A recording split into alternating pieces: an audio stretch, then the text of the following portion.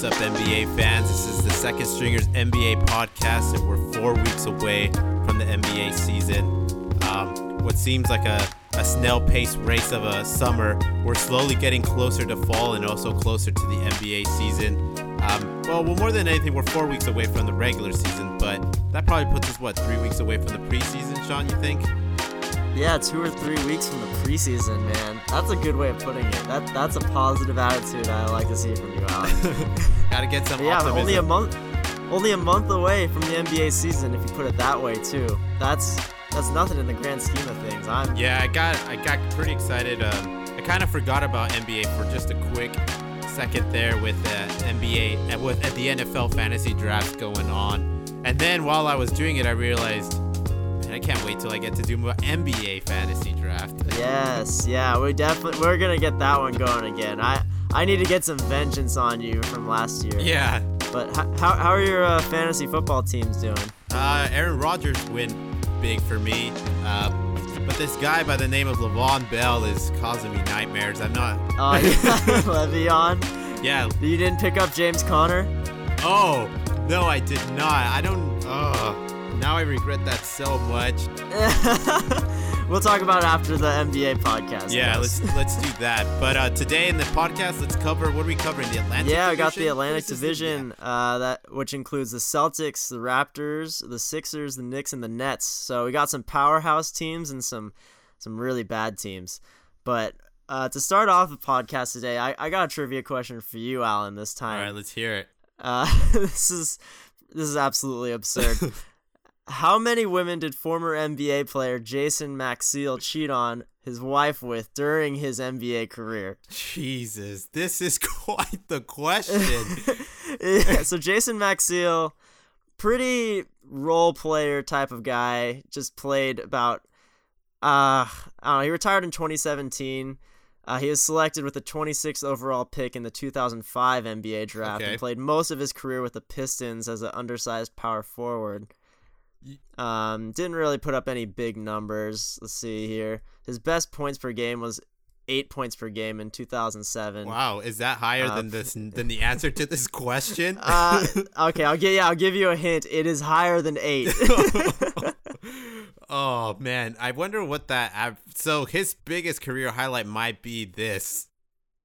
No, definitely. This is I don't know about the promiscuity of these NBA players, but this has to be one of the most, this has to be a record of some sort.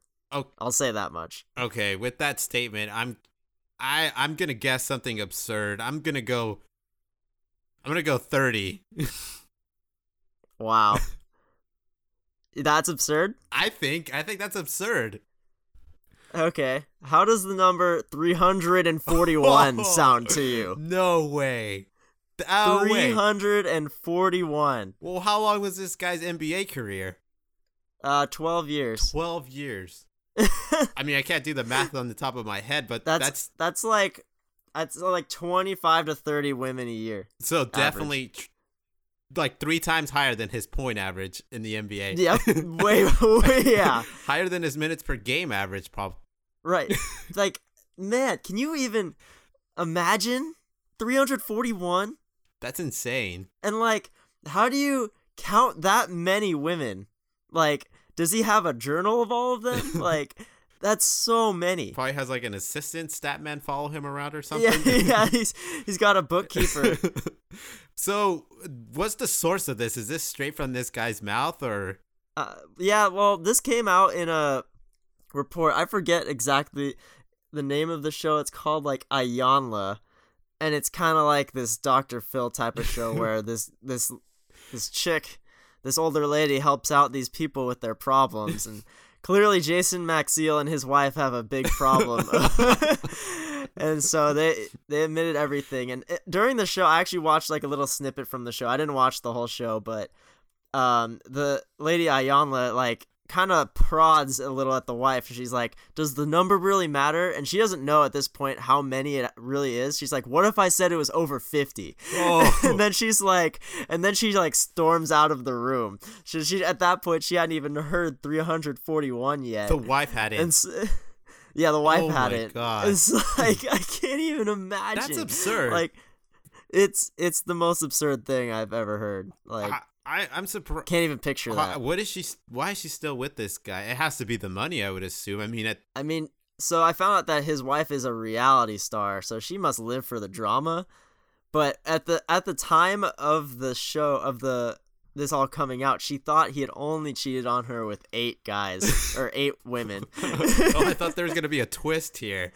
Yeah, 8 guys. No, 8 women. Yeah, she thought it was only 8, but it was actually 341. That's absurd. That is the most absurd thing I've heard. Like, yeah, wow, that's crazy. You thought 30 was absurd. I mean, you thought that was going way too high. Yeah. That actual number was literally 10 times higher than my absurd number. That's insane. Unreal. And I mean, based off those stats, I imagine he must have numerous kids. I mean, I wouldn't. Yeah, I would be very surprised if he didn't. Yeah, that's insane. Anyways, well, let's try to move on from that. Let's try, but let's go into actual NBA talk. But that's insane. But here's another random bit of news to start the podcast as well. This is a shout out, call out to all you diehard Milwaukee fans, if there's any here on the West Coast or anywhere outside of the city of Milwaukee or the state of Wisconsin. You can listen to this podcast from anywhere, man. It doesn't have to even be California. That's true. I just wonder if there are any diehard Milwaukee Bucks fans outside of Wisconsin or Milwaukee for that matter. Yeah, hey, if you guys are listening to this right now, appreciate you. Yeah, but if you want to buy a locker that could have possibly been used from anybody from LeBron James to Gary Payton to even Michael Jordan at some point, or Giannis, you can buy a locker from the soon-to-be demolished Bradley Center, which was the former home of the Milwaukee Bucks, starting at $120. Wow. Is that a good deal? I think that's a good deal.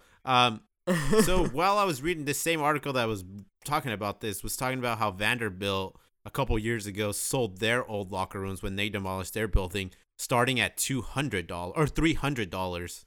Oh wow. Okay, so this is a steal then. Yeah. Like, okay, maybe we should jump on this. Do you have need for an NBA locker? If I just had money laying around in a lot of space, yeah, I would do it. Why not? Sell space. Could this be a good gag gift? Yeah.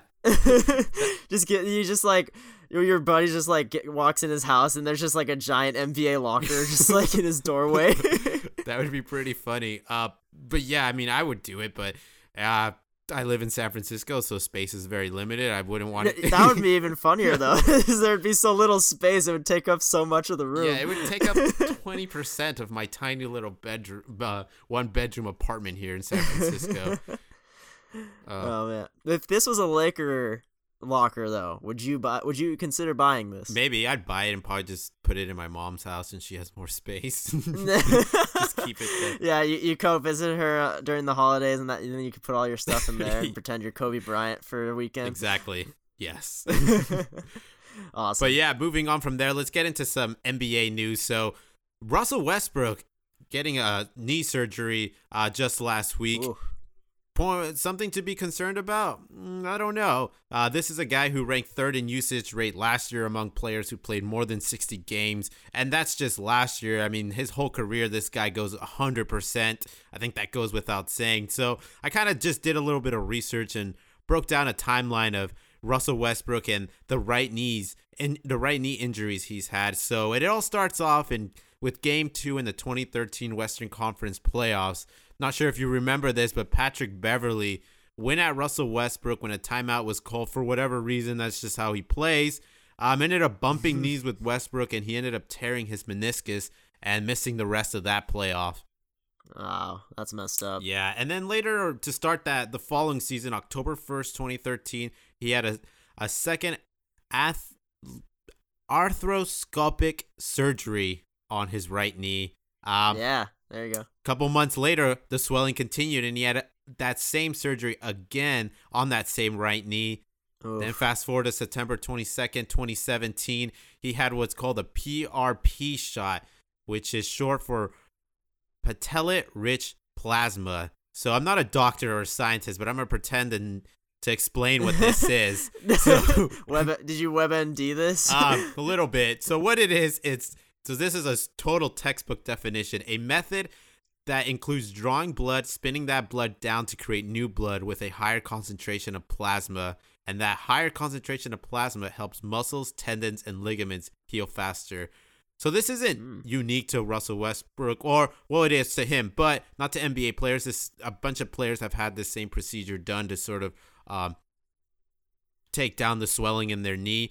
But now here we are into 2018, and this summer Russell Westbrook had to have another surgery on that same right knee. Should we be concerned about this, you think, Sean? Is OKC management sweating considering that they gave him this huge contract just last year? So the timing is the most interesting thing to me. He hasn't played basketball since May. Right. Yeah, probably since May. Mm-hmm. So you're looking at this, it's like, why didn't he get the surgery right after the season? You know, like, why is he getting it now? Like, yeah, if I gotta assume that this is as a result of all of the wear and tear and all the usage that he had over the course of the actual season. Maybe they're like holding out to see if it would just heal by itself. But I feel like if it's something where it's like been a problem for this many years, you would have just elected to get the surgery at the first moment you did when the season ended, and then he'd be ready for the start of the next season. But at the rate now that he's getting it right now, then I feel like he's gonna be missing some time. Yeah, he runs the risk of missing that first week of the season potentially, and hopefully not more. But I guess it could be more considering how that swelling might continue in that knee. But hopefully it doesn't cause him any more problems because, I mean, Russell Westbrook isn't on his young legs anymore. He just turned 30, right? Yeah. And I mean, with the amount of usage he got, he's still on that big contract. So the Thunder really want him to stick around for a lot of more years to come. I think he should have gotten the surgery well before the season started, because now you're looking at him coming back during the season. He's not going to have time to really heal from that surgery. He's just going to have to jump right into NBA action if you want to get him in early. Yeah. Just see the timing of it just seems really weird to me. He should have just had this taken care of before the summer started. Yeah, just bad news here, at least to get the team off to a good start, because this is a big season for these guys, and the Western Conference, as we know, it's going to be competitive, and if they want to stick out and be in the top 3, get themselves a nice ride through the playoffs, every game's going to count. Right, yeah, and it really worries me about his longevity, because this is a guy that he's one of the most entertaining, exciting NBA players to watch, one of the most talented ones, one of the hardest workers, and it just gives me this bad feeling that in like 1 or 2 years' time, he's just gonna take this huge spike down, just because of the health to this knee. I mean, we saw what happened with Brandon Roy with his degenerative knees, and I mean, the knee is just such a tricky joint. It's such a tricky part of the body to work with. I mean, if it breaks down, there's nothing you can really do about it, and he's gotten so much work on it. I mean, he's going to be in a wheelchair by the time he's 50 at this rate. Yeah. Like, it just worries me for what we're going to see of Russell Westbrook in the years to come. Yeah, hopefully it doesn't lead to anything like that, but, I mean, you always get that bad feeling, of course. But on the other side there, you also have Devin Booker, the young blood out of Phoenix, who just got his extension. Getting hand surgery to start off, which will potentially make him miss the start of the season here for the Phoenix Suns, a team that's already down in the bunks already, and needing every player they can get to at least scrap up a season that isn't considered a tanking season really for these guys. Right, yeah, as we went over a little bit last week, I'm just not really sure what the heck the Suns are really doing with all these moves they're making. But yeah, Devin Booker out 6 weeks potentially, which would mean that he would miss at least a few weeks of the regular season. Do you even know how this hand got hurt so badly that he needed surgery? I didn't really see what the cause of it was. There's no official statement on how this was caused, but there is speculation going around that it was caused through the pickup games that Devin Booker has participated in over the summer. I mean, if you look at the workout videos and some of these videos that have been going around, guys look like they're going hard at one another. And Okay. and hey, I mean, every time you step on the basketball court and you play hard like that, I guess you run the risk of injury. But so far, that's the storyline right now, that Devin Booker, the hand swelling just sort of progressed and got worse. Through these pickup games that he was playing, so much to the point where he needed surgery. But not much is coming out officially from the Phoenix Suns. So I guess you just take this rumor as is. Yeah, it is what it is, I guess. I mean, the hands hurt. You gotta get surgery for it. And man, if the Suns really aren't trying to tank this year, like they have to be, despite the moves that they've made this offseason, which make it seem like they aren't. They're gonna get off to such a bad start this season without Devin Booker. It was already looking pretty bleak. Now you lost your best player that just signed his super max contract for however long, gonna be like 2 or 3 weeks at minimum. Right. You're looking at such a terrible start to the season. There's no way they can recover from that. Yeah. They can't afford to miss out on any opportunity. They can't afford to miss any guard at this point. Yeah, right. I mean, who's going to be... trading away Brandon Knight. Yeah, all that they have is D'Anthony Melton now. Yeah, those guard positions are going to be looking very, very weak. Possibly the weakest starting wing positions in the league. I guess you still have Trevor Ariza there, but that point guard and 2 guard position to start the season, it might be the weakest one in the entire league. Oh my gosh, it's gonna look ugly, man. I'm definitely staying away from that channel of League Pass. but I mean, yeah, you got to think this team is desperately trying to make some sort of trade for another guard before the season starts. They have 1 more month to do it, so yeah. Maybe we'll see another big move before the start of the season. They might just invite every single point guard in the G League for a tryout to training camp and see if maybe one of them they can find a decent one to start their season off with.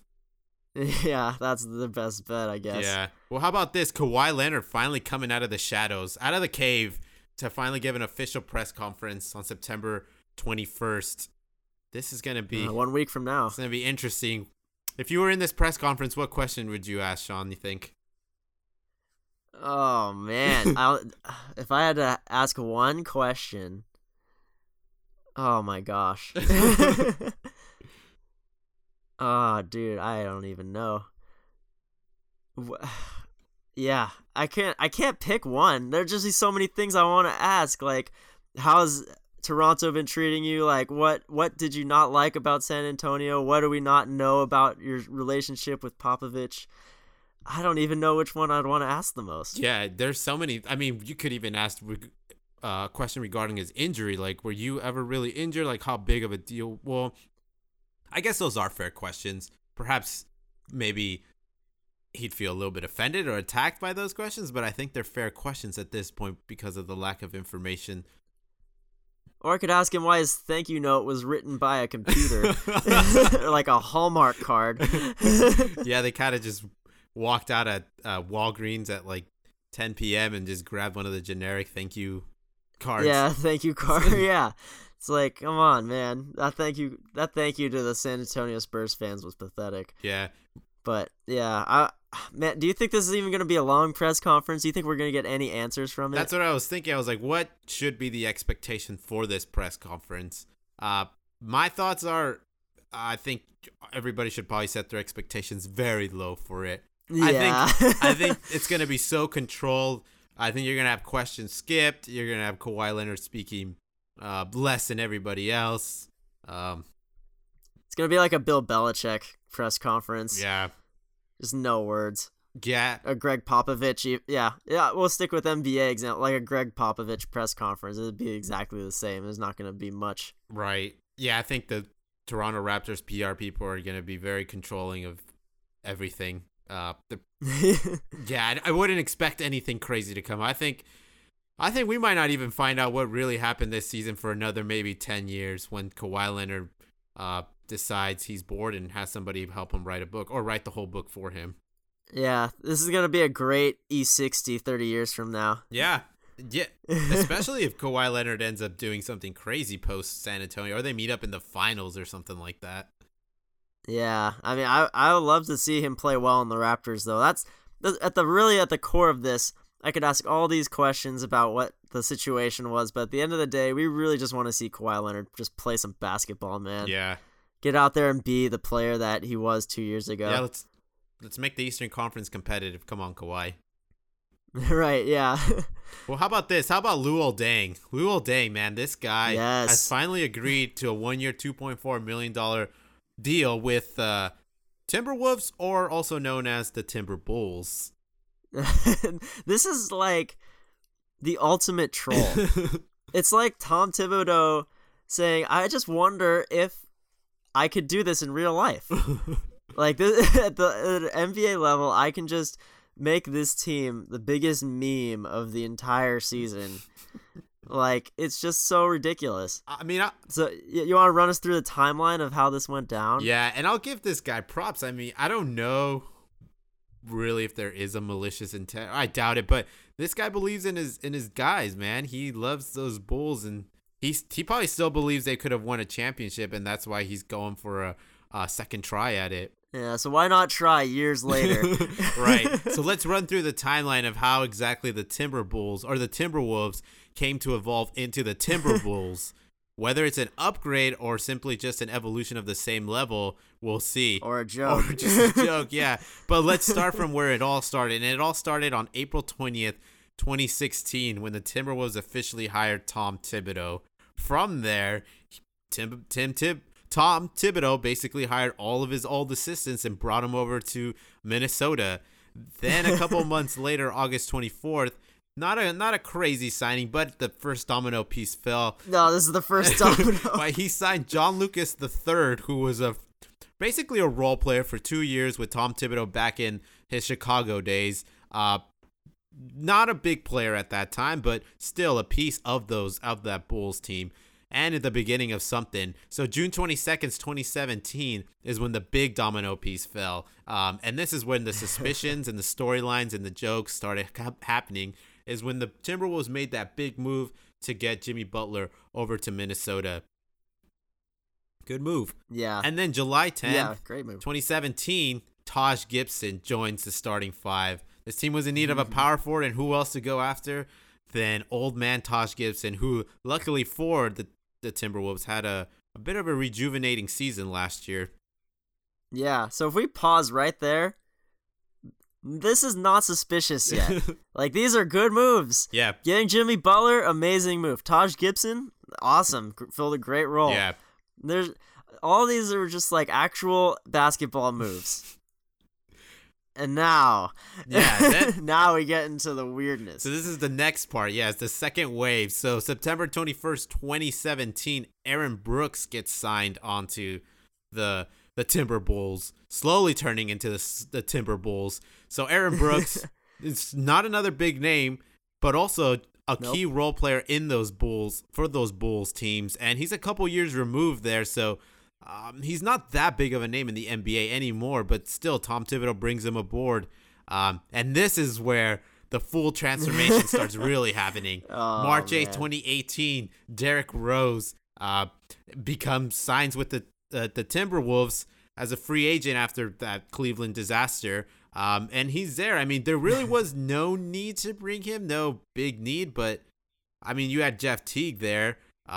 You had Tyrese Jones already as your backup point guard, but you decide to also add Derrick Rose. A little suspicious, but he played solid for this team. But now we're now in September 10th, 2018. Another addition that's a little questionable, though. I will defend Tom Thibodeau here, though, that this team does need somewhat of a role player at that small forward position. So who else to sign than Luol Deng? Who else? Just happened to get the wave and stretch from the Lakers with perfect timing to set this one up. Yep. To get Luol Deng. So now to just summarize, so you got Luol Deng, Derrick Rose, Aaron Brooks, Taj Gibson, and Jimmy Butler. John Lucas III is not on this team anymore, or we'd count him. Oh, no. But they got rid of John Lucas? I think they did. I don't think he's on this team anymore. Oh, no. But you still have 5 of your possible 12 NBA roster spots dedicated to former Bulls. And guess who's next? The last piece, the missing piece of the puzzle for these Timberwolves to be complete, the complete meme. Joakim Noah is expected to part ways with the Knicks before training camp, according to Shams. So if that happens, man, that's it. Then how likely is it that Tom Thibodeau goes and picks this man up? I think it's really likely. Yeah, I think it's likely. I'm trying to think. I guess you have Karl Anthony Towns. They have Karl Anthony Towns. Yeah, you have Gorgui Deng. If they're trying to get rid of Gorgui Deng somehow through a trade, then I guess it would make sense to pick up somebody like Hakeem Noah. Put him on your depth chart. It would just be like, I mean, I'm almost expecting it at this point. Like, it just doesn't feel satisfying yet. Like, he has to be signed. Like, Joakim Noah has to join this team, and then they can run a full lineup of the team from the actual Chicago Bulls days. That would be insane.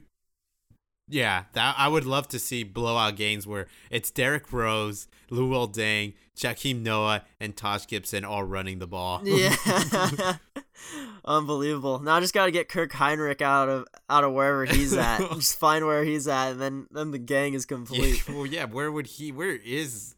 I don't even know where Kirk Heinrich is right now. Playing in China or probably retired? Yeah, is he playing right now? Who knows? But maybe Tom Thibodeau will hunt him down. Or... better yet, what if he hunts down Carlos Boozer and gets him on this team? Oh my gosh. Carlos Boozer, man. But how many years has he been out of the league for? It's got to be at least a few. Maybe. I have no idea. But again, going back to Luol Deng, I don't really think this is a bad move here. I think Luol Deng makes sense. You think he actually adds to this team? Slightly. I don't think he does much of anything. I mean, I wouldn't go as far as to say he adds a win or anything like that, but there was a need for in that third position for this team. Yeah, I don't know. What's disappointing to me is that I think Luol Deng does deserve to get NBA minutes still. I mean, he's had a lot of rest, but I mean, that's true. But I don't think he's actually gonna get that many minutes with this team. Yeah, probably not. Yeah, disappointing. Hopefully, at least more than the Lakers, though. Yeah, I think so. Speaking of the Lakers, what do you think, Alan? I just need to hear what you think about this. So, former Laker / Sixer, sort of, Andrew Bynum was seen working out in the Lakers facility earlier this week. Maybe a return to the NBA? Maybe back to the Lakers? No what way. do you think, man? No way. Andrew Bynum. This is a player, as a Laker fan, you love and hated this guy, but you more or less towards the end there hated this guy. What a nightmare. NBA champion. Oh. NBA champion, Andrew Bynum. He is an NBA champion, and you know what? In 2008, 2009, 2010, he was a solid piece in the regular season because really in the playoffs, in the NBA Finals, Andrew Bynum kind of came up short a couple times there. Granted, he was a little bit younger. Pau Gasol was always better. And Lamar Odom, of course, just fit so much better in that starting five than Andrew Bynum did. But after... he was just the prototypical big man. Yeah, but after that, it seemed like Andrew Bynum was the man who was going to take that transition and help the Lakers continue winning games. But what happened, man? Just this collection of disasters happened. Of course... he went bowling. Yep, he went bowling. Injuries weren't on his side. He made a bunch of knucklehead decisions. And he's out of the NBA, and granted, more of the reason was because of his injuries, but the Lakers have no need for him. Does an NBA team out there have a need for him? I'm not really sure. His game just doesn't fit in anymore. And I'm not really sure what kind of health he's in. I guess that would really be the big determining factor. Yeah. There's just no way he's in NBA shape right now. Yeah. He's just been so irrelevant for so long, so distanced from the NBA environment. I cannot envision him making a return. But the Lakers are very shallow at the center position. That's all I'm saying. You know who could use maybe his service? The Warriors. Who? Oh. That would be hilarious. I would love to see that. I would love to see Andrew Bynum try to keep up with the likes of Steph Curry, Kevin Durant, Klay Thompson, Draymond Green. Oh man. I just at the end I think right here this is a blown up story. It's talked about more than it needs to be. I don't really think Andrew Bynum is prepared to join an NBA team. I think so. I mean, I haven't seen him play. I think it's more likely that if he does make some sort of basketball return, it looks more like in the G League or the Chinese League. And hey, if he's kicking ass there in a couple months, maybe he could join an NBA roster. I'm glad to see the afro's gone though. He's back to the short hair. Yeah, you're not a fan of the afro? I was not a fan of the afro with the pick in there. He just looked like such a knucklehead. Well, I just needed to know your reaction. Andrew Bynum is just, he is a part of the team, man. I just knew you'd have some opinion of it. Yeah, I mean, hey, I liked the guy back in 28, 29. I loved him back in, 2007 when he bumped heads with Shaq, when Shaq was on the Miami Heat. He made that spin move in the post. Oh, those were good days. That's probably his career highlight. Yeah, well, I mean, you remember that, so that's impressive in and of itself. Yeah, that was good times, but 2011 was not a good year for Andrew Bynum. Yeah, it all went downhill after that, but let's jump back into the present day NBA and get started with this division preview. Let's do it. Doing the Atlantic Division, starting off strong. Man, should we really do it in this order? We just ended on a dud. It'll be funny. Okay, so we're starting off with the Boston Celtics. Yeah. Arguably the best team in the East going into the season, I would say. Yeah. Even with not adding anybody, really.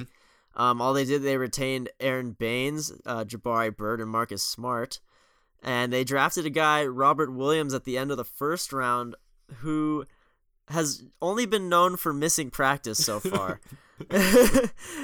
And yeah, I remember. Yeah, I forget what happened on draft day. Something happened where he either missed the call that the Celtics gave him to tell him he was going to be drafted, or something like that. And then for the first day of practice, I know he was late. He slept in. Robert Williams, man, you're already off to a bad start. What's going on? Yeah.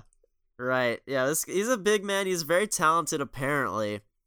I don't know much about his background, but I do know that he did buy an apartment 2 minutes away from the Celtics' new practice facility so that there was no way he could be late to any future practices. Well, that's a good plan. So he's got something going on there. But as far as people that they lost, not anyone very significant. Shane Larkin, Abdel Nader, both very, very minimal role players for them last year. So their lineup's looking pretty strong again. Nice. Apart from this Jabari Bird news that came out recently that he assaulted his girlfriend, and the Celtics are having to do a thorough investigation into the matter to see if he's gonna have a spot on the team going into the season or not. The NBA has kind of been has sort of been seen the last couple years as the opposite of what the NFL is going on in terms of off the court, off the field incidents, and this is bad. This is bad news for the NBA. Hopefully they get this resolved or whatever happens here. Right. Yeah, I mean, that's just such a bad look. I mean, this won't hurt their team if they end up having to waive him. Yeah. If they do find that he is guilty of all the things that he's being charged for right now. But we'll have to follow that story. But, I mean, their lineup's looking so stacked. I mean, you got Gordon Hayward coming back. In a recent interview, he said that he's basically 100% healthy at this point. Not 100% NBA game ready, but that just comes with more practice, more 5-on-5 scrimmages and stuff. But as far as health goes, he's ready to go. Yeah. And so he'll be inserted right into the starting lineup here you got the same lineup that you were looking at last year between Kyrie, Hayward, and then I think what their usual lineup's going to have is Jason Tatum at the 3, Marcus Morris at 4, and Al Horford at 5, with Jaylen Brown coming off the bench as the 6th man. But that can change. I know Brad Stevens will have a different game plan for every team on every given night, so It's a very dynamic starting lineup, and there's a lot of good moving pieces that they have here between those 6 guys: Marcus Smart, Aaron Baines. These are all really good basketball players. Yeah, it sounds to me like a good problem to have when you have Jaylen Brown coming off the bench. Right, yeah, exactly. So, and then you can't forget about scary Terry Rozier. Right, he's still on this team. Still being on the team, backing up Kyrie. Like, this team is so deep, man. Like, there's no weaknesses at any position, really. Yeah, you got quality pieces everywhere. Yeah, so I mean, if I had to pick an X factor out of this bunch, I think it'd have to be Marcus Smart. Mm-hmm. Because he was in a contract year last year, and he played his heart out. He was huge for them in the playoffs, coming up with huge defensive plays, really being a leader for this team of a lot of young guys. And now that he's got paid, we'll see if his motivation remains the same. Yeah. I think it will. He's a fierce competitor. So I don't think there will be any problems there. Hopefully there's no complacency. Mm-hmm. But he's going to have to step up his game if he wants to keep his minutes on this team. It's so deep. Yeah. He does have a well-defined role on this team as like that bench energy, change of pace type of player. And he'll have to continue to do that if they want any chance to really win the championship this year. Right. You know who, for me, the X factor is? It's going to be not anybody specifically, but really more it's the role. Who's going to be the third scorer on this team, the third guy to really take control of this game? You know, you got Kyrie, you got Gordon. Is that third guy going to be Jason Tatum? Is he going to be Jaylen Brown?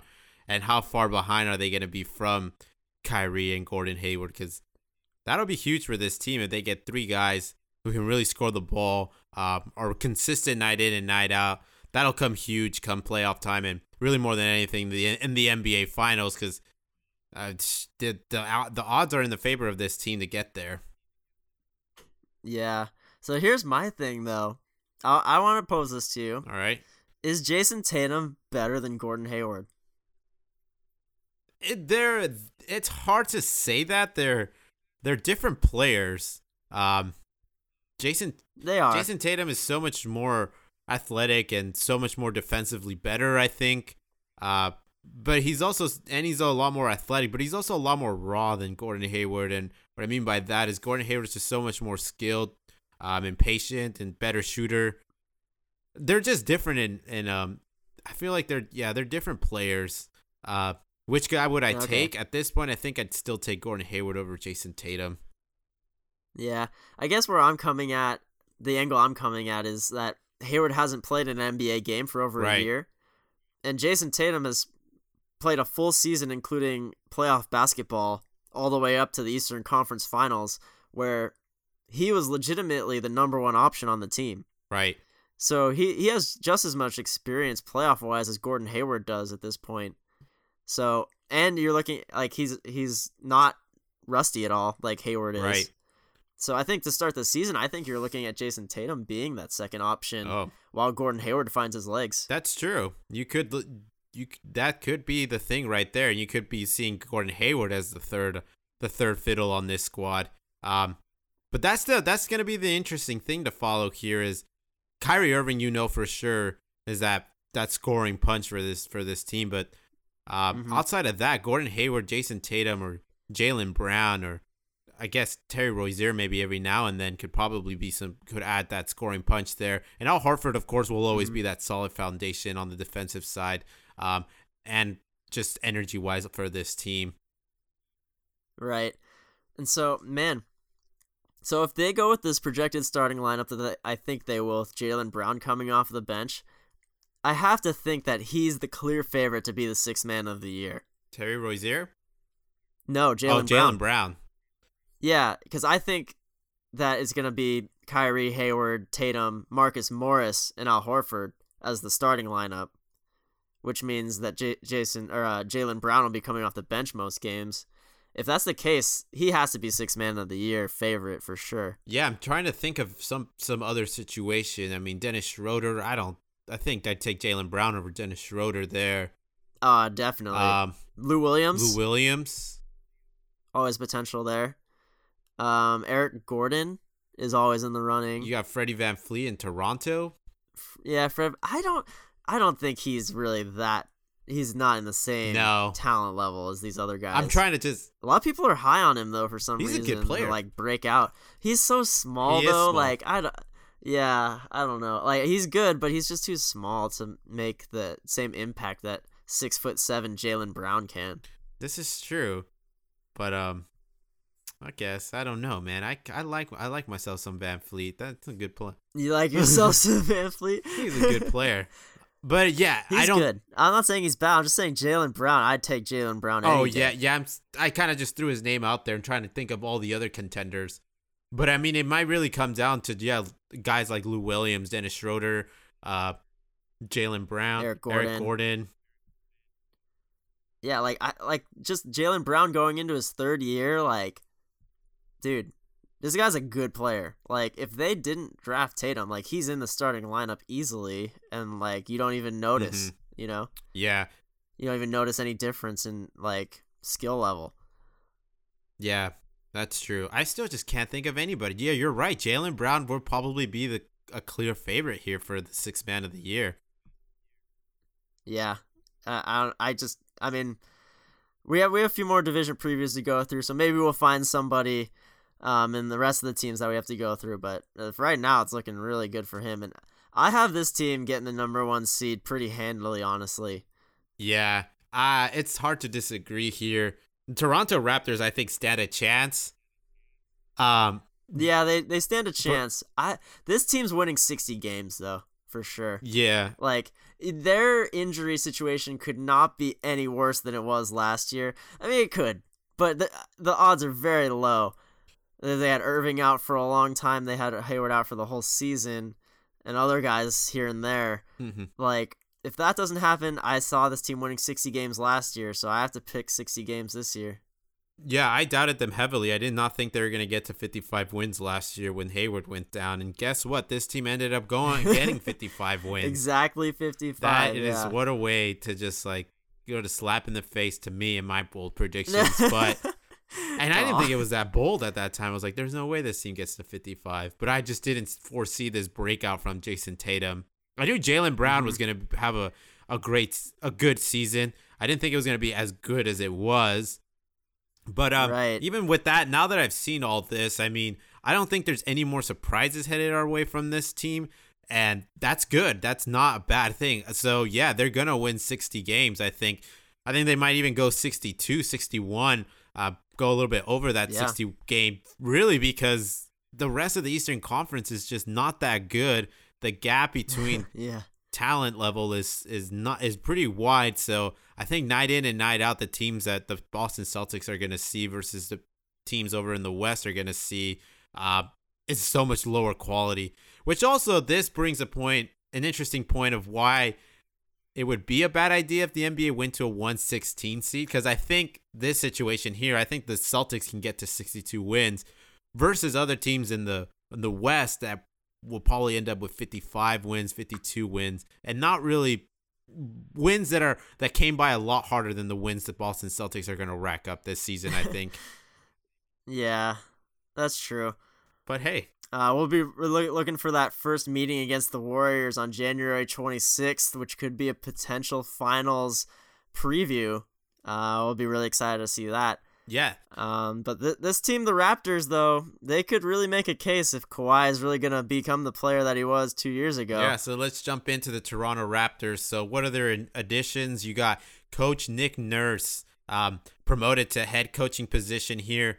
And the Toronto Raptors are interesting because the conversations when they were eliminated was like, do you blow this team up? Do you blow it up? I guess Toronto fans should be happy that this team wasn't blown up because, it was in a way, but not really. In a way. You actually got better here this year. But with the additions is you got Nick Nurse, who was the NBA D-League Coach of the Year back in 2011, and twice led the Raptors D-League team, Rio Grande Valley Vipers, to 2 D-League championships in 2011 and 2013. Not bad to have on the resume, I guess. But obviously the big story is Kawhi Leonard coming over from San Antonio to Toronto. And then you add Greg Monroe, and you also bring in Danny Green. 2 quality role pieces. Danny Green, I mean, this dude can hit shots. He's been in several high intensity playoff series. So he could teach some of your young guys some stuff and help lead that bench mob. And Greg Monroe, not too bad. He solid piece to rebound the ball there. Yeah, he's a little older now, but I mean, they needed somebody to replace Jakob Poeltl, who they lost in the trade. Yeah, and that's who you lose. You lose Jakob, and you lose DeMar DeRozan. Personal feelings were hurt there, but hey, life's got to go on, and I think he'll have a solid season in San Antonio. And in terms of the draft, this team had no draft picks this year. One of the two teams in the NBA to not have a draft pick, the other being the Miami Heat. So, but I mean, I guess you don't need that when you're adding Kawhi Leonard, a former top 5 player in the league. And I'll talk about that later, but first let's go to the projected starting 5. And it'll be interesting. So you got Kyle Lowry, Danny Green, Kawhi Leonard, OJ Anunoby, and Jonas Valanciunas. Close enough. So I added these names. And I didn't even really spell them right. I kind of spelled them in a way that would help me pronounce their names, and I still failed a little bit. But interesting enough, this team. So you got your starting 5. The shoe-ins for sure is Kyle Lowry and Kawhi Leonard, but really outside of that, and Valanciunas. Valanciunas. Yeah, he's for sure the starter there. But outside of that, you could really cycle through a couple guys. CJ Miles, maybe Freddie VanVleet or Ibaka start a couple times, and I think Coach Nurse here is probably going to experiment with this lineup a little bit because OJ Anunoby, though it probably is your 3rd or 4th best player on this team, he's not really a power forward per se. He played 24% of his NBA minutes at power forward last year. He shot 37% from 3 last year as well. So his position of preference, I think, here is the small forward position. But of course, it's hard to take that spot when you got Kawhi Leonard, who is arguably the best at that spot. Yeah. Yeah. And then you got to throw in Siakam too, right? Siakam's still on this team? Right, you still have Siakam. So yeah, you got a couple good pieces on that bench that you could put into the starting roles at any night of the NBA season. But if we go to the X factor, it's got to be Kawhi Leonard. It starts and ends with him. I mean, if he becomes an MVP candidate, top 5 in this league, I think this team could challenge the Boston Celtics for that number 1 seed. I totally agree. I mean, you got a good coach. I mean, you had a good coach last year too. I loved Dwayne Casey, but Nick Nurse has a very proven track record as well. You kept the whole team, except really all you did was gave up DeMar DeRozan for Kawhi Leonard. DeMar DeRozan, as great as he is, has only ever really been a top 15 player at best. Kawhi Leonard's been a top 3 player at his best. Right. And he was on his way to looking like, if he had stayed healthy, he could have been the best player in the league last year. Hadn't all that stuff not happened with the injuries. Right. So, yeah, if he's as healthy as he can be at 100%, like a Gordon Hayward type of recovery at this point, then this team got a huge value. Yeah, and because of that, I mean, I'm going to assume the best in Kawhi Leonard off what we saw just 2 years ago. I think this last year was just a hiccup. Bad time, personal problems, etc., whatever was going on there. And I'm going to put this team trending up. I got them at 60 wins, right at the mark. Okay. I still think the Boston Celtics end up with 61, 62 with that number 1 seed, but I wouldn't be surprised if the Toronto Raptors take that. I'm going to say that. And a lot of that's factoring in the East being weak too, so that you can see the 60 wins coming from just them playing poor competition. Right, and that goes back to that other point is that, I mean, the Toronto Raptors might end up with more wins than obviously more wins than like the Houston Rockets or OKC potentially, but I think they're lesser quality wins just because of the sheer competition they're going to show. Yeah. And the storyline to follow here, again, Kawhi Leonard. It's got to start and end with this guy. How many times you got to say it, man? It's got to start and end here. And the storyline here is basically his basketball play, his personal feelings, his contract situation. Everything about this man will be a storyline in Toronto. And the national sports media will be following it, I think. And that'll be the soap opera following this team. let's picture the worst case scenario for a second. Okay. Kawhi Leonard plays 10 games to start the season, He's finding his ground. He has a few 20-plus point games, and they're doing all right. And he decides that his quad isn't feeling very good anymore, and he sits out the rest of the season, and you don't hear about him again. How does this team do? Do they make the playoffs without Kawhi Leonard? No. They're a lottery team? Yeah, basically. They're not deep in the lottery, but they don't make the playoffs. This is a deep team. It's a deep team. I mean, they're right there. For they're sure. right there with the Pistons and the Hornets. But, yeah, you take away DeMar DeRozan from this team last year. They're good, but I don't think they're good enough. No, I think like I said, they're right there with the Pistons and the Hornets. They're not quite New York Knicks, Brooklyn Nets, but they're not. Kyle Lowry's getting older too. Right. Maybe he could have taken over and really stepped his game up a few years ago, but now he's past 30. I don't see that happening. So this is one of the biggest gambles I've seen a team take in a long time on a guy when they already had a solid structure for their team. This is a huge gamble, and I give them credit for having the cojones to pull this off. Yeah, well, I mean, at this point, they were kind of needed a big move, right? Because, I mean, the talk was do you tank? And they fired their coach, so it seems like maybe at some point over the summer, that was a real conversation. So if that was your alternative choice, I guess this is a lot better than that, to take this risk with Kawhi Leonard. Right.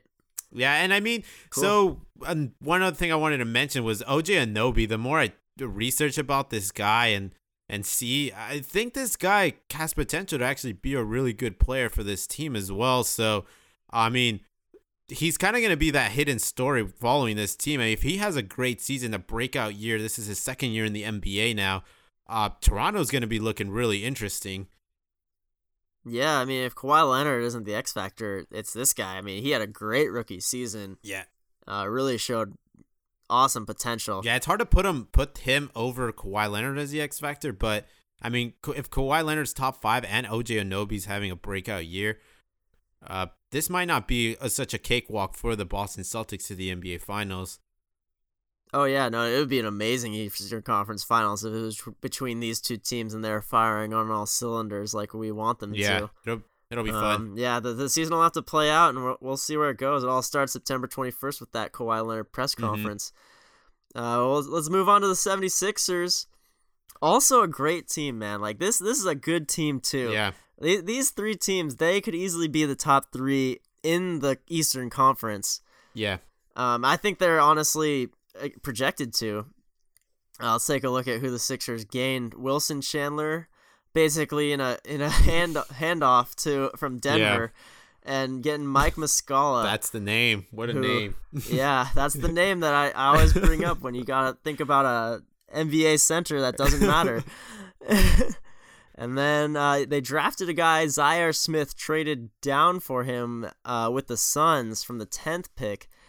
And, yeah, lo and behold, he goes in typical 76ers fashion and injures himself before the season starts. Perfect.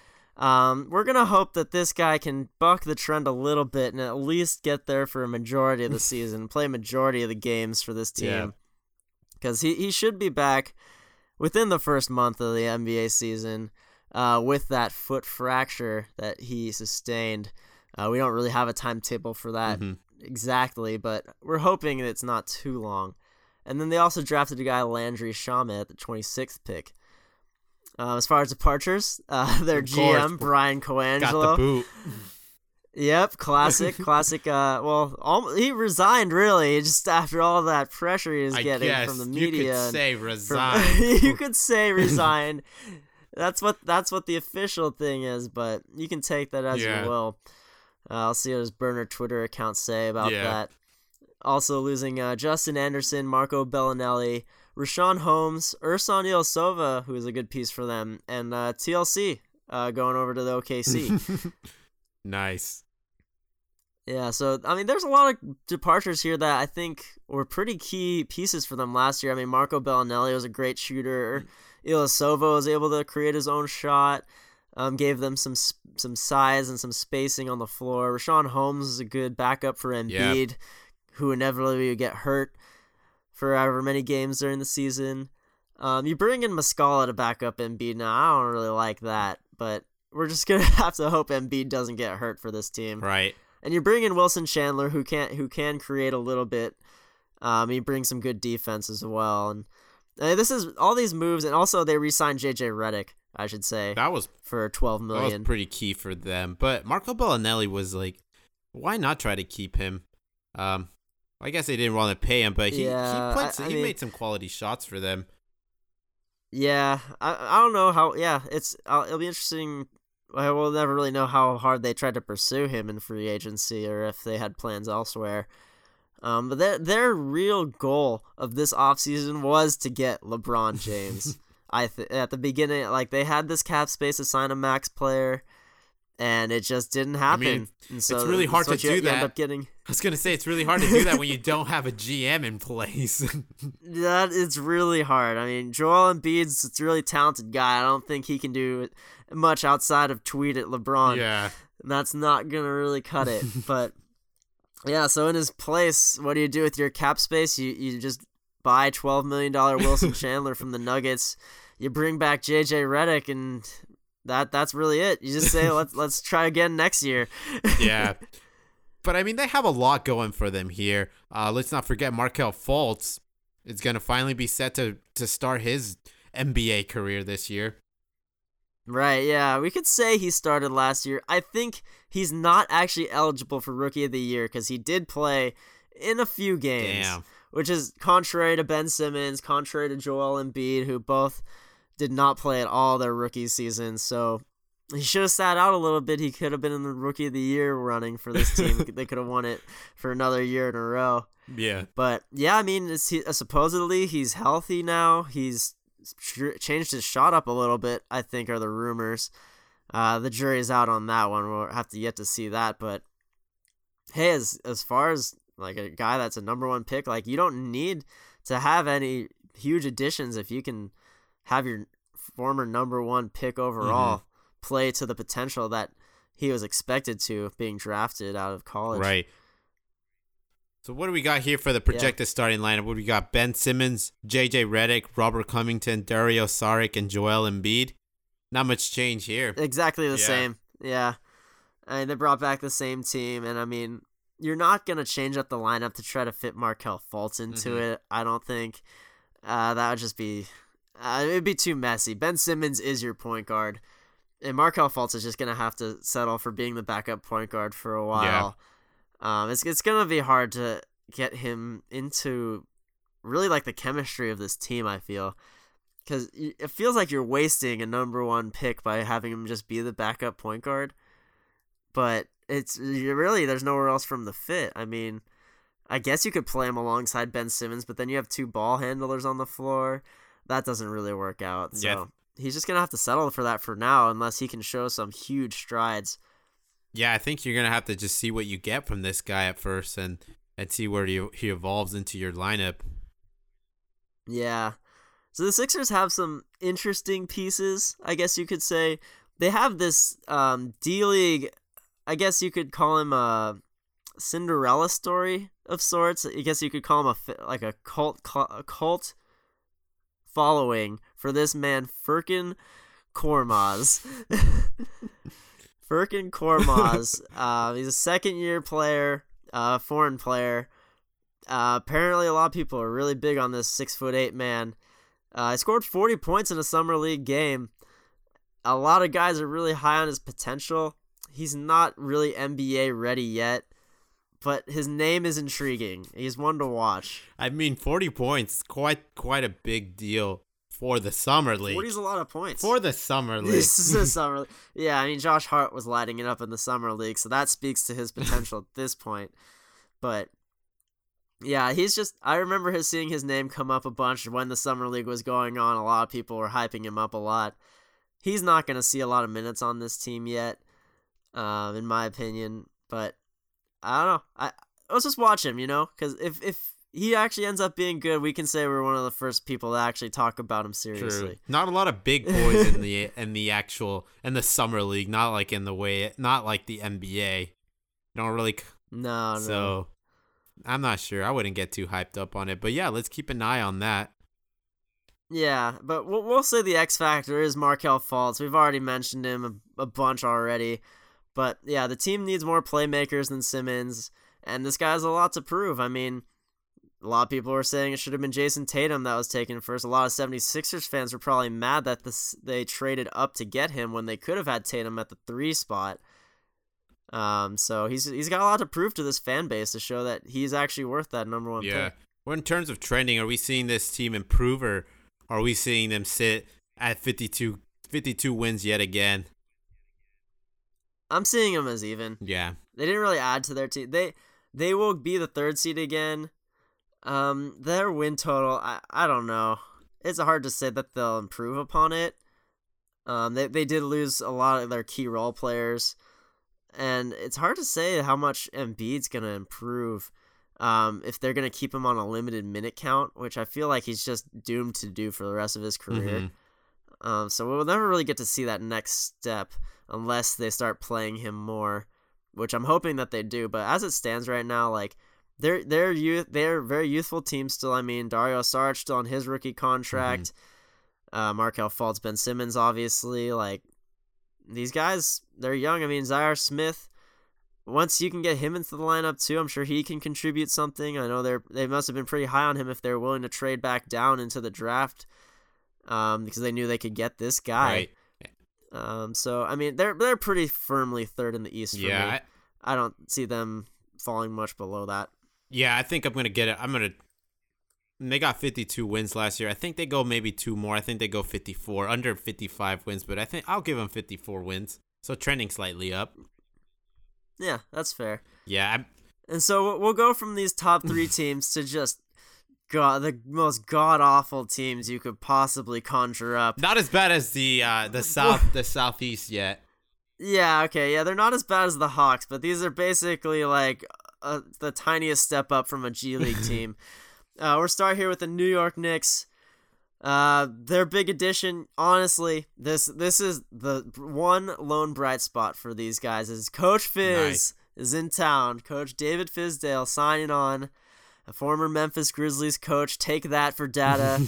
Marcus Saul's arch nemesis, whatever you want to call him. He's here in New York, and he's going to have a few years to make this team into a relevant basketball team. No one expects anything from this team this year. They don't have Porzingis for maybe the whole season, potentially. Maybe he makes a comeback late in the year, but we're looking at a guy rehabbing from a torn ACL for a team that really doesn't have much to fight for and just waiting to land a big free agent. You also add in Mario Hezonja and Noah Vonleh, both role players, whatever. You draft Kevin Knox out of Kentucky, 6'8", 205-pound wingman, number 9 overall in the draft, and a lot of NBA scouts, a lot of beat writers and NBA opinionists. They're all really high on this Kevin guy. Knox. Even though he was taken number 9, a lot of guys think that he could be the real deal. He has the size, and he played really well for Kentucky, and leading their team. And it's just gonna be a wait and see. We don't know very much about him as far as his NBA readiness. A lot of people think he is NBA ready. He had a pretty decent summer league, so we'll have to see how that goes. And Mitchell Robinson, another guy that had a very good summer league for them at the center position, he showed really good flashes. But he's really just going to be taking a backup role to Enes Kanter for the whole season here, unless we see an injury there. But 2 guys that have some upside, so it's all right. Yeah, Kevin Knox would be interesting. See how he plays this NBA year. Yeah, I think you're going to see him inserted into the starting lineup immediately because this team really has nothing There's always one rookie that just surprises everybody that comes out. Kevin Knox is definitely one of those dudes that's in the running for that, I think. Yeah, the Donovan Mitchell Award. Yeah, the Donovan Mitchell Award, yeah. The jury's out. But, yeah, I mean, so as far as people that left, Michael Beasley, of course, we know he went to the Lakers. Kyle O'Quinn was a decent piece for them, and Troy Williams. And then they re-signed Enes Kanter, which I think was great for them. He played awesome last year. He put up some big numbers, which of course, from fantasy. Enes Kanter had a good year last year. He was your fantasy MVP. Oh, yeah, definitely. Like, you got him in a later round, and he ended up being so clutch for you. Yeah, I expect the same coming this year. He really doesn't have much competition there unless Mitchell Robinson all of a sudden breaks out and really takes down Enes Kanter's minutes, but I doubt it at this point until at least Porzingis comes back. Yeah, I doubt it as well. And so for the starting lineup, we'll go through this pretty quickly here. We're looking at either Trey Burke or Frank Ntilikina. Take your pick of a mediocre point guard. I don't care. Tim Hardaway Jr., Kevin Knox, Noah Vonleh, and Enes Kanter. This is a young team. That is a young, terrible team. This team is worse than the Suns. You think so? Yeah. I don't know why I'm using that as an example. It's probably because we brought him up earlier, but like... Well, yeah. Yeah, this team is worse than the Suns. Yeah, you're right. Yeah, well, yeah, definitely. Yeah, with Porzingis, it's a whole different story. You're taking out Noah Vonleh out of Porzingis. I mean, come on. But yeah, this team is just so bad. I can't see them winning more than 23 games this year, especially if Porzingis is out the whole season. Yeah. I mean, maybe Frank Ntilikina. Why do you pronounce his name again? Ntilikina. I think you pronounced it as Nicotina one time. Ntilikina. Yeah. I think he should be due for somewhat of a breakout year this year. I don't think yet. He didn't do enough last year. He didn't get enough playing time. I don't see a huge breakout coming quite yet. Not enough to carry this team for sure out of the 12th, but I mean, now that I'm seeing this breakdown, I've realized that the New York Knicks are a lot worse than I thought they were going to be. They're awful, man. I mean, this team looks worse than the Brooklyn Nets, in my opinion, right now. It's very possible, and the Nets just look like trash. Yeah, what did they get last year? 23 wins? No, last year they got 29 wins. Yeah, Knicks got 29 wins last year. I'm predicting them to get 23 this year. 23? Yeah. Because I can see them trying to tank early on. I might not go that far down. I'm going to give them a modest 27 wins. Why? They're not going to be quite as bad as the Orlando Magic and the Atlanta Hawks. I mean, think about it, though. They had Porzingis for a lot of those wins last year. That's true. Actually, now that I'm thinking, the Orlando Magic actually have a couple decent pieces in Jonathan Isaac and Aaron Gordon. Like, Aaron Gordon is better than any player on this You're team. Right. And I don't even like Aaron Gordon that much, so that's saying a lot. I think you've convinced me. I'll agree with you. 23 wins, and I think they're the second worst team in the Eastern Conference. Yeah, I don't doubt it. I mean, we gotta factor in the Hawks too. The Hawks and the Nets. They're all in contention. The Hawks are, for the Hawks are easily the worst team in the NBA. Yeah, or in at least the Eastern Conference. But let's go to the Nets, and the Nets added Shabazz Napier, Ed Davis, Kenneth Faried, Darrell Arthur, Joe Harris. I'm not sure about this one, but I guess you could say Dwight Howard. You could say Dwight Howard. Yeah, but the Brooklyn Nets have pretty much become the catching net of bad contracts the last couple of years. And that willingly, and that's continued again this year by making trades for Kenneth Faried and Darrell Arthur, and getting draft picks on the return. So the departures again is Dwight Howard. Does he count as a departure here? He was on this team. Yeah, never wore the jersey. It's like exactly like it's like what happened to Timothy Mozgov. You know, like he was there, but then he wasn't. Yeah. So yeah. Carmelo Anthony on the Hawks. True. He was there. He wasn't. I guess. Are they on the team if they've never worn the jersey or were ever in a press conference? I think if you could buy their jersey on NBA.com, I think they count as having been on the team. Was Dwight Howard ever on this team long enough for like NBA to even manufacture this jersey? I bet you could find one. I bet you could find Brooklyn Nets Dwight Howard jersey somewhere. They had to have made them right when he signed. That's true, possibly. Yeah. Might be rare someday, maybe not. That could be that's a crown jewel right there. That's a national treasure. Yeah. But a departure that probably hurt fans a little bit is Jeremy Lin, who at one point looked to be like I don't want to say franchise player, but a key long-term piece Almost, for this team at some point. I mean, they gave him quite a bit of money, and now he's gone. He's out to Atlanta. He's going to go be a mentor for Trey Burke, but or Trey Young, yeah. But man, I just feel so bad. Jeremy Lin just goes from one trash team to another. Yeah, that's a shame. So who this team drafted? They got 2 European players. They didn't have any high draft. Well, nothing crazy. Well, yeah, they didn't have any high draft picks since they went to Cleveland this year. Yeah. They got so I'm gonna need some help pronouncing these guys' names. So you got Dzan Musa. I can't. No. Zanzan? I'm gonna go with Zan. No, there's not. Then you got Rodions Karukas. Sure. Karus. I don't even know. Were these second round picks? I assume they were. I don't know who these guys are. They're not going to play in the NBA. Either way, the good news is that next year the Brooklyn Nets will finally own their first rounder. So, unless they trade that one too. Yeah, unless they trade that one too. So this team has been a mess. Ever since the moves they made back in 2013 to get Garnett, Paul Pierce, and add all these random pieces.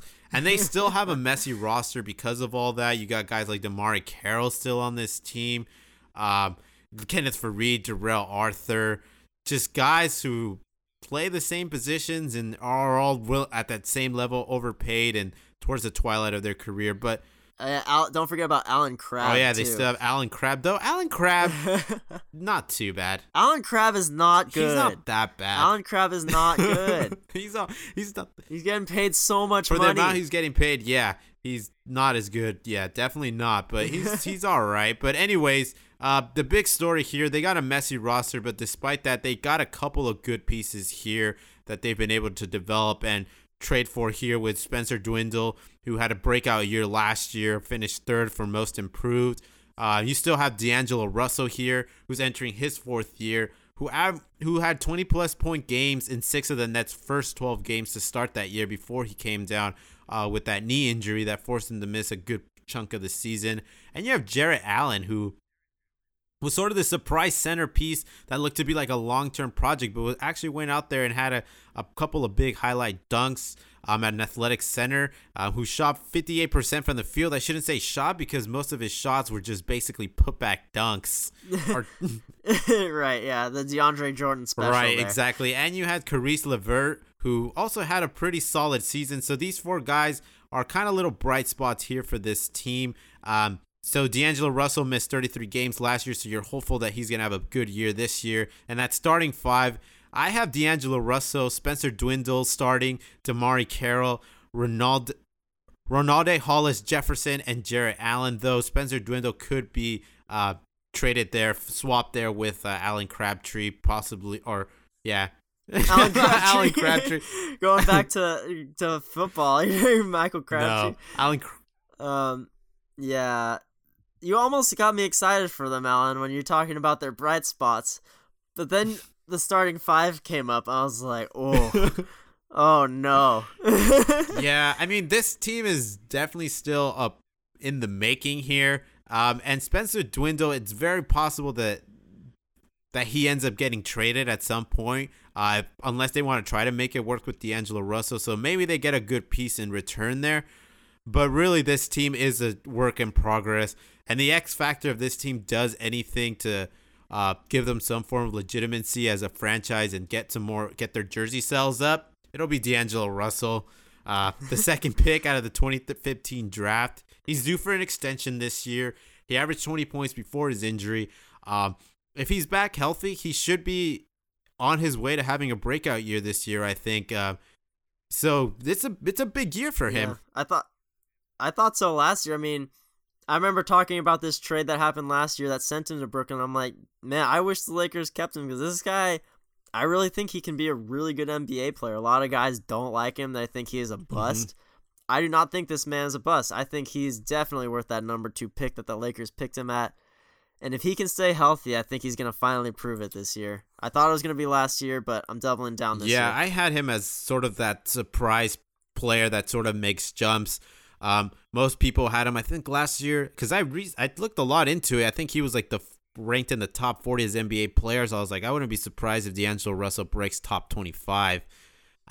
Ooh, that would be yeah, crazy. that top 20. Ooh, wow. which I thought was a bold, but I felt good about it. This year, I'm not gonna make that bold prediction. I think there's gonna still be remnants of that injury, and I think it's gonna take him a while to catch rhythm. But I still think D'Angelo Russell, and I'm with you on that, Sean, is I still think he's gonna have a great NBA career. He just needs a little bit more time, I think. I can see him having a very similar career to Devin Booker, but just a few years behind him. Yeah. Devin Booker, great player on a horrible, horrible team. Fantastic scorer. D'Angelo Russell's a fantastic scorer. Really likes playing more of the two than the point guard, even though they'd probably fit more in the point guard role if they were more of a passer.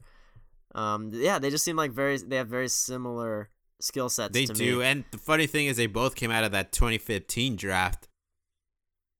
Yeah, exactly. But yeah, D'Angelo Russell's he's lagging a little bit behind Devin Booker as far as getting his career going. Right. But I still think he can do it. Yeah, and I mean, coming out of that draft, he hands down, and it was agreed that he was the second best, or at least the best guard coming out of that draft, right behind Karl Anthony Towns being that number one pick. So, and now obviously, there's no debating that Devin Booker is the better guard out of that draft. But I think D'Angelo Russell can still, maybe not reclaim that spot, but challenge Devin Booker for that title in a couple years. Like I said, I think he just needs his career just kind of took a big bump here with that injury, and I think if he stays healthy in some time, I think he could still be a great NBA player.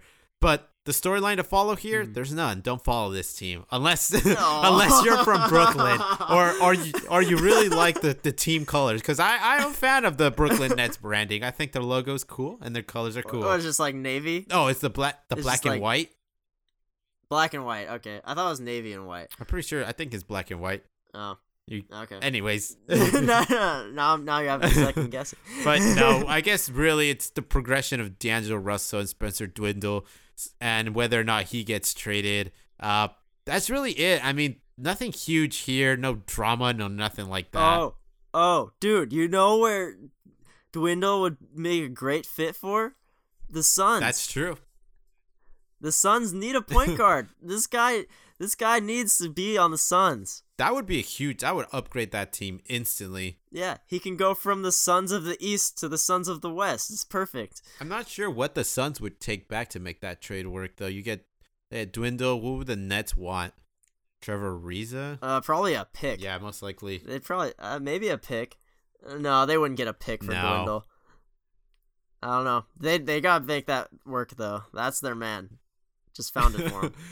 Yeah, possibly. But at the end of the day, I'm gonna give this team a trending up. They lost D'Angelo Russell for a while. No, and I think some of these guys, Jarrett Allen is gonna get a little bit better. D'Angelo Russell will play better. Spencer Dwindle will play just as good. And I'm gonna give him a trending up. You know, they got 28 games last year. I'm gonna say that. You think I think they'll get to 30.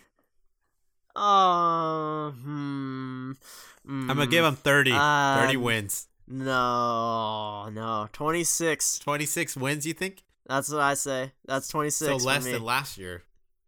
Yeah, down. All right, we'll keep tabs on this. I think they break 30 wins this year. No, dude, that's starting five, man. Yeah, no. That might be crazy to say they'll take a miracle for them to get in playoff position. But 30 wins, I think, is realistic. But I won't say it's out of the question, but I don't like that they're trending up. I don't see it. They didn't do enough for me to say you're improving. They're improving. How did they improve? I think everybody's going to get slightly better.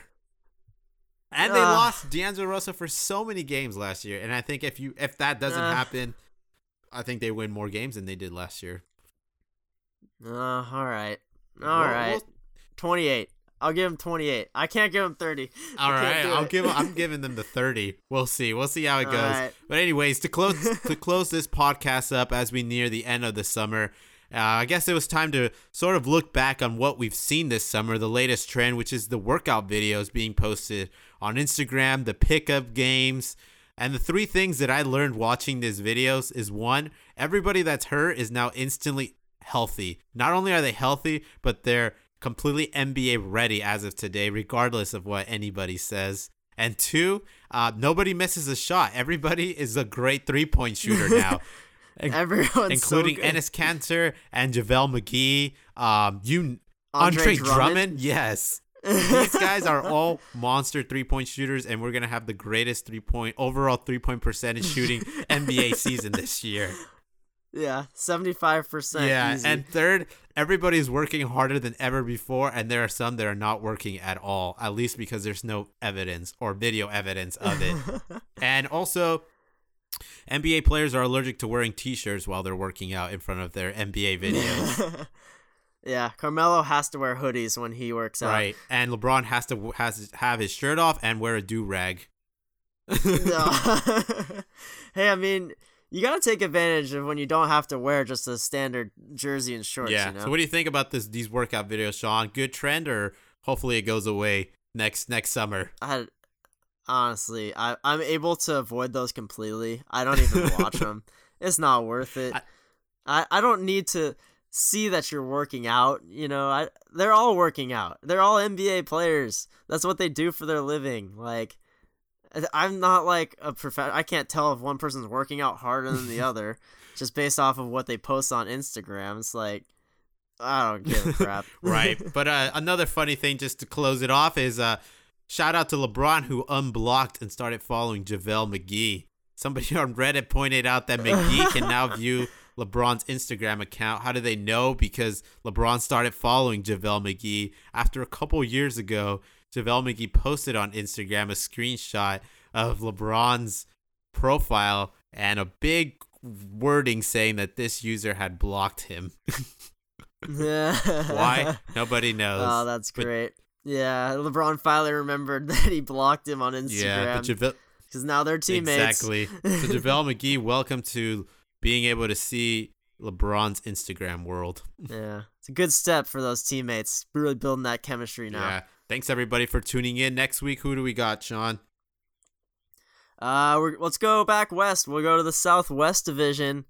Another good division here. Rockets, Spurs, Pelicans, the upcoming Mavericks, and I think the surprising Grizzlies. This will be a fun division to watch too. So look forward to that one. Thanks everybody for tuning in.